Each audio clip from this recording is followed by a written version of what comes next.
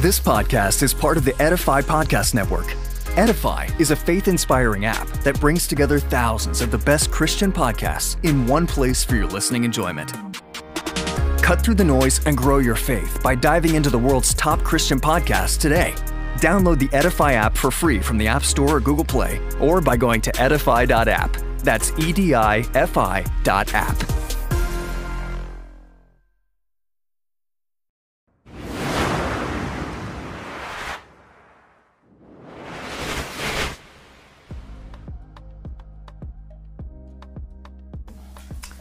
Rolling. Mark, you ready? Yep. Okay, let me do the intro. Awesome. Ladies and gentlemen, boys and girls, welcome to another session of the Playhouse. Super excited as you can see who is in front of your screens. Producer extraordinaire, none other than I'll tell you in a bit who he is. But right before that, I just want to say super excited. We've been doing this thing called the CTA Zambia edition of the Playhouse, where we've come to the plus 260. And they're just having some amazing conversations with people who are killing it in the industry.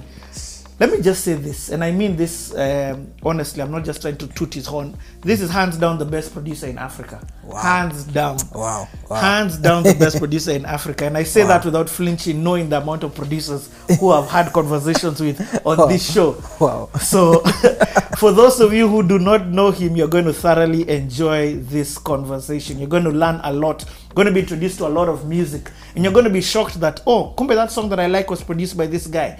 Yes, producer extraordinaire. Just to give you a little bit of his background, some of the artists that he's worked with: Pompey, Abel Chungu, Mark 2, Tayo, The Proof, Esther Chungu, The Truth, Travis Green, Limbo Blaze, Rionga, Shobaraka, Sampa the Great, Soba, to name but a few. The list is endless, man. If I begin naming all the people he's worked with, we'll be here for too long. He has been a gospel artist. So, no, listen to this. He has won Gospel Artist of the Year in Zambia. He's won Songwriter. He's won Music Producer. So don't get it twisted. He's not just a producer. He's also a musician, including the prestigious Groove Awards. He's been Southern African Artist of the Year. He has done film and TV scores. Some of the movies that, or some of the programs that he's worked in include Zumba, Fever, Turn of Fortune, to name but a few. Now listen, if I keep naming this guy's CV, we'll be here forever. So let's just kick this off. Ladies and gentlemen, boys and girls, put your hands together for none other than Mark 44. Our budget is tight, so you need to do sound effects. You need to do sound effects yourself. I like it. You should have told me to help. But I don't even focus like nobody do. Okay, 3, 2, 1, help. Myself, I've done that. And I've done the claps, the applause as well. Hey. Mark 44, welcome to the Playhouse, man. Thank you so much for having me. Thank you so much for the support you've given gospel music. I mean, cleaning the culture, cleaning the airwaves has seen our music go far because of your platform, and I'm really grateful for what you've done and what you keep doing for the kingdom. Yeah. Excited, man. Excited about the conversation. So if you want to talk directly to the people and blast them, I just look into this camera. Look in the camera. Yeah. Okay, cool. But otherwise, me and you are the ones having a conversation. Sure, absolutely. I will. They're but a fly on the wall. So, okay, let me kick this thing off from the very beginning. And the question that I've been asking is, when did you fall in love with music? Right. I think I've never known life without music. I've just always it's just always been around. I always just, my family is like a singing family. So every time before we prayed, we sang. My mom grew up in a Methodist family, so they would sing all these Methodist hymns. And they would harmonize. My mom had 7 other siblings. And they would know, they just knew how to sing. They harmonized. It's not what they did for a living. I mean, they did, they were all kinds of jobs. But the singing was just always in the family. My dad was a broadcaster. So he passed on when I was really young, but when I would look at his pictures, he would, because he was a broadcaster, I used to also be a master of ceremony. So I would see pictures of him holding a mic, and then there's like a band in the background. So in my mind, I just thought, oh, he's a singer. Yeah, so I just always thought, like music was just part of us. Yeah.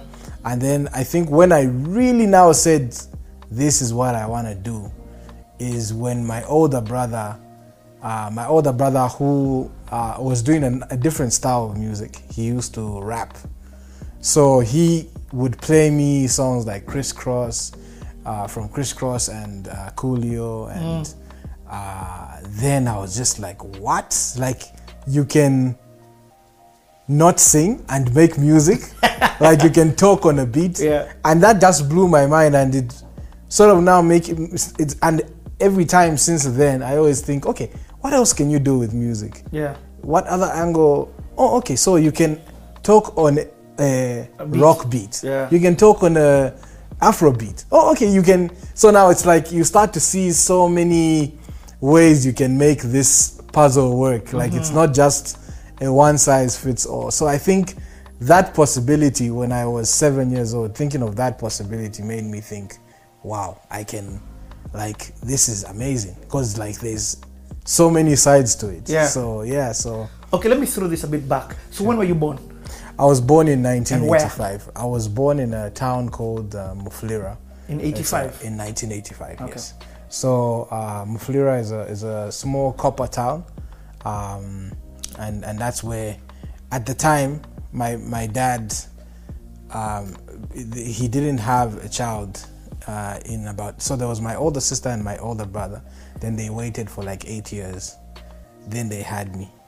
So they were really excited about me. So they took me so we lived in Lusaka, but then they decided to take me to the same small town, and that's where I was born from. Okay. Yeah, and then Now, so when you were born, did you come back? I came back. Yeah, it's just because they had a really good hospital there. So I think they just wanted to make sure that everything, because it was it's 8 years is too long. Right, yeah, exactly. And I think my mom was old, so they thought, let's make sure we do it right. So yeah, so that's how. And you have how many older siblings? I have two.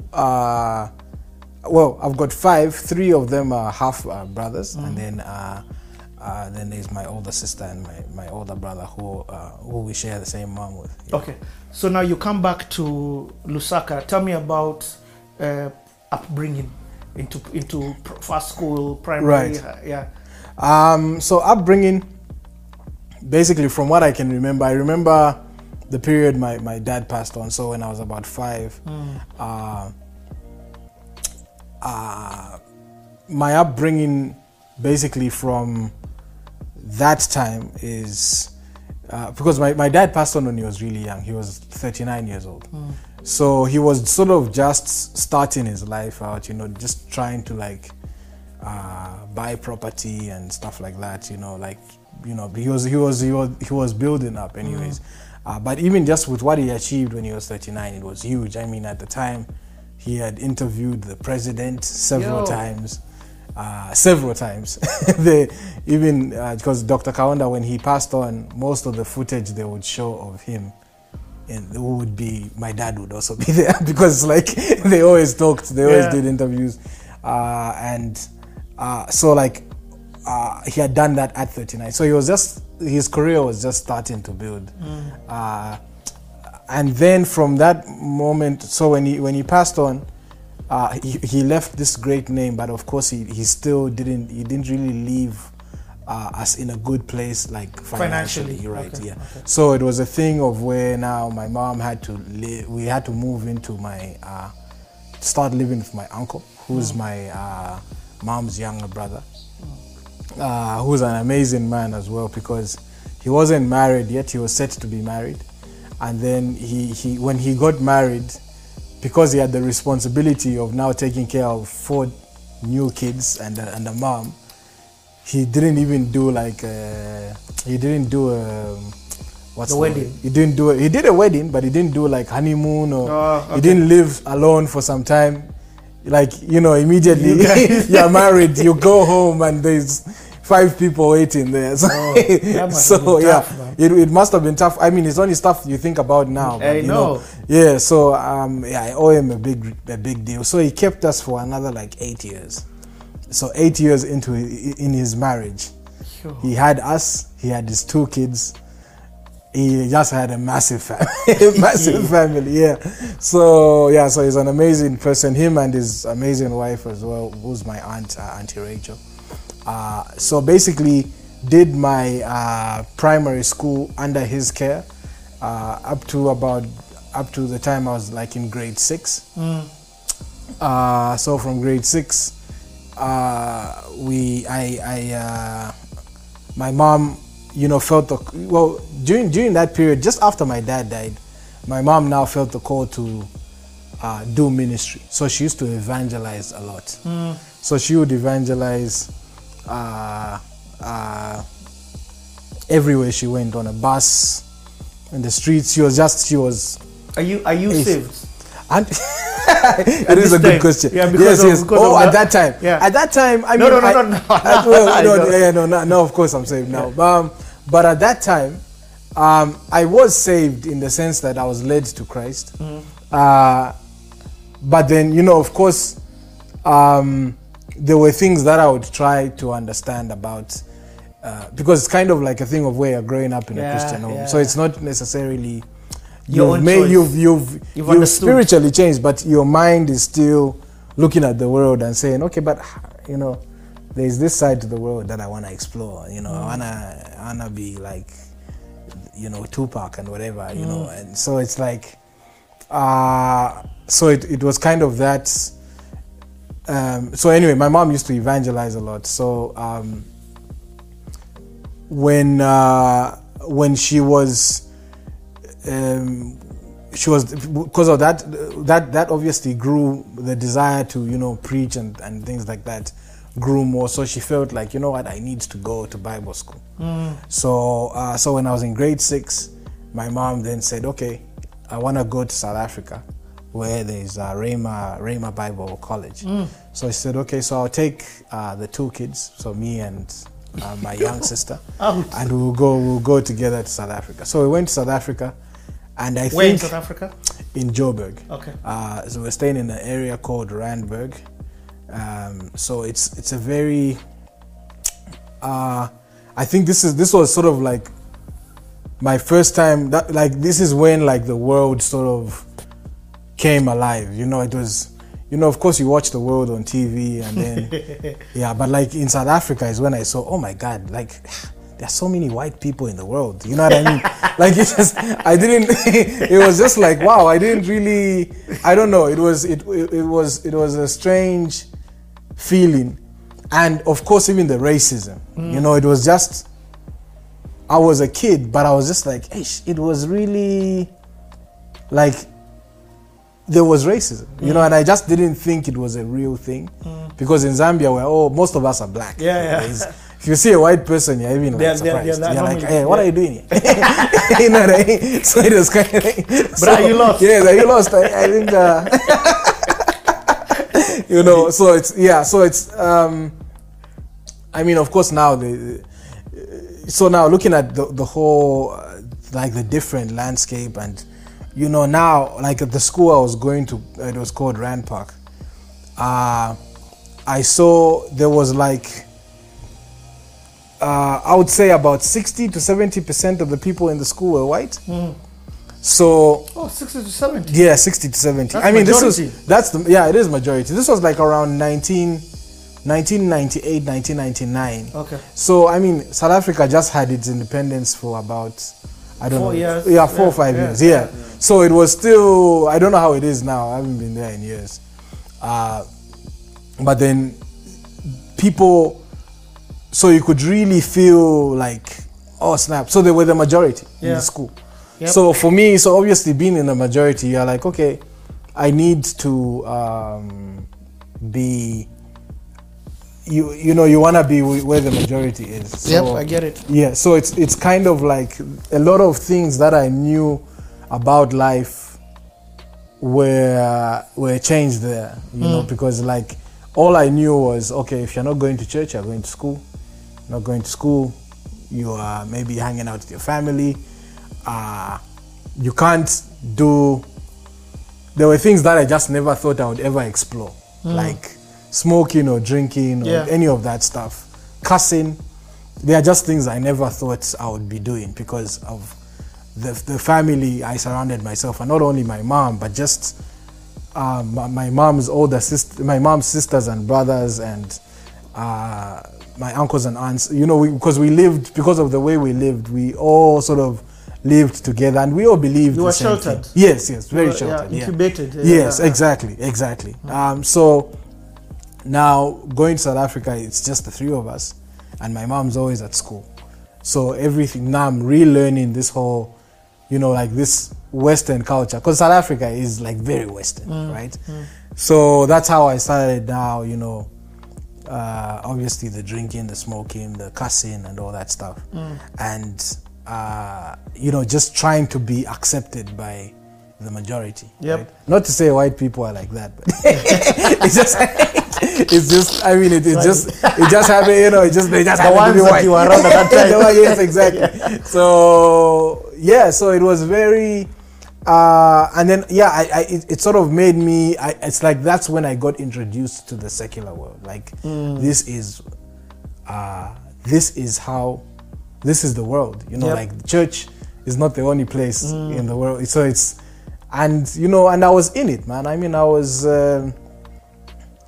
into the whole thing. Like all the weed smoking and all that stuff. Yeah. And how old are you at this time now? This is like, I'm like basically around 13 years old. 13 years So old. that's started early. Yeah, very early. Very early. So my older brother was already, because of the hip hop culture that so he was already into that. So it was just, so when he came to South Africa, it was just like, oh, okay. So you guys are just living my life, you know what I mean? So like, so it was, you know, that's how, you know, we're all part of the of the culture and you know, obviously main thing is trying to be accepted by the culture over there. Musically, what are you listening to at this time? At that time, I'm now listening to Eminem. Oh, yeah, Marshall Mathers album. And Eminem was perfect because he was white, and you know, now I sort of found a middle ground to talk to these white friends of mine. You know, like, oh look, there is a white guy who's doing black people's things, and you know, so it kind of now in that at that time is when like I really, but initially it was just like, you're black or white, you know, like you sort of have to try a bit more for them to accept you. You know what I mean? But then with Eminem it became perfect because now these white people who only listened to like rock and rave now listen to hip hop. And now you're able to connect. And now you're able to show them, oh, there's actually a guy called Jay-Z. There's actually, so it's like Dre, now, yes, there's now Dr. Dre. So it's almost like they now started accepting that black hip hop, where I think Eminem like played a huge role in, you know, black hip hop being accepted by white people. Yeah. So I could be wrong, you know. No, you're actually right. Exactly. He popularized it. He did. Yep. So it kind of made it. Now I started now being accepted because now they are like, oh, okay, what's this rap thing? And then I could also rap. So now I started rapping, and now that's when it was like in school. Now people were like, oh, okay, we know this guy. This guy, you know. You became one of the cool kids. I became one of the. Now, okay, he's cool. Yeah. And are you in a group or are you rapping solo? I was the only one who could rap. It was just weird. You know, I mean, I could see there were guys who could rap, and you know, I just used to watch them, but I was just like, whack. These guys are weak. These guys are weak. But then one day I just decided to rap, and I remember like everyone was just like, wow, this guy is amazing. And then so just when my rap career was starting to pick up, my mom was now done with school, so she said, you know what, let's go back to Zambia. And you know, because staying in South Africa wasn't sustainable for us, because there was no jobs. Yeah. So she was kind of using her own money to And yeah, and of course, you know, what also made it worse staying there was because we went there, like, we didn't really go there, we weren't rich, you know what I mean? We didn't really have the necessary monies to stay there. Yeah. So we were always just living by, like, Hand to mouth. Hand to mouth, exactly. And you know, so, you know, having all these people who are you know, they are able to do certain things. They are able to send their kids to mini soccer clubs or to the mall to go watch movies, to do all that stuff. And you can't, kind of made me, you know, like hate my life. You know, I kind of felt like, man, like, we're so poor, we don't even have a TV. We don't even have, like, when I go to my white friend's house, he's got all this stuff. They ate out. Eating out wasn't even like a thing. But to us, it was like, hey, you have to budget and think, you know, and, you know, eat that burger with all your heart because you may not have it again. Yeah. But for him, it was normal. Every weekend, the mother doesn't feel like cooking. Okay, let's order out. And, you know, that culture wasn't really... So, you know, I obviously admired that, and I would spend a lot of time at a friend of mine's house, a good guy, and, you know, and that's where, so a lot of the times we would, you know, I would want to be there because that's the life I wanted to live, you know. And so now, when my mom said, okay, we need to come back to Zambia, because most of the funds were depleted in South Africa. Yep. So she had to pay for our schools, her school. So now we came back here, like, with no place to stay. No, my uncle also found his own struggles because I think two major things that affected Zambia once upon a time were the mines closing, the mines being privatized, and HIV. Oh. Yeah, these were two major big... I think a lot of people lost their parents to either one of these, you know, because obviously when the mines closed, a large number of Zambians had no jobs anymore. And then when HIV came, obviously a lot of parents passed on, right? So, when we came back, like, almost everyone was struggling, and life had changed. Yeah. Yes, so no one wanted to willingly take on a whole family. It's like, how do you know what I mean? Where are you gonna get the resources? So we moved from house to house. The other day I was thinking about it and I counted. I think we lived in like 20 homes. What? Yeah.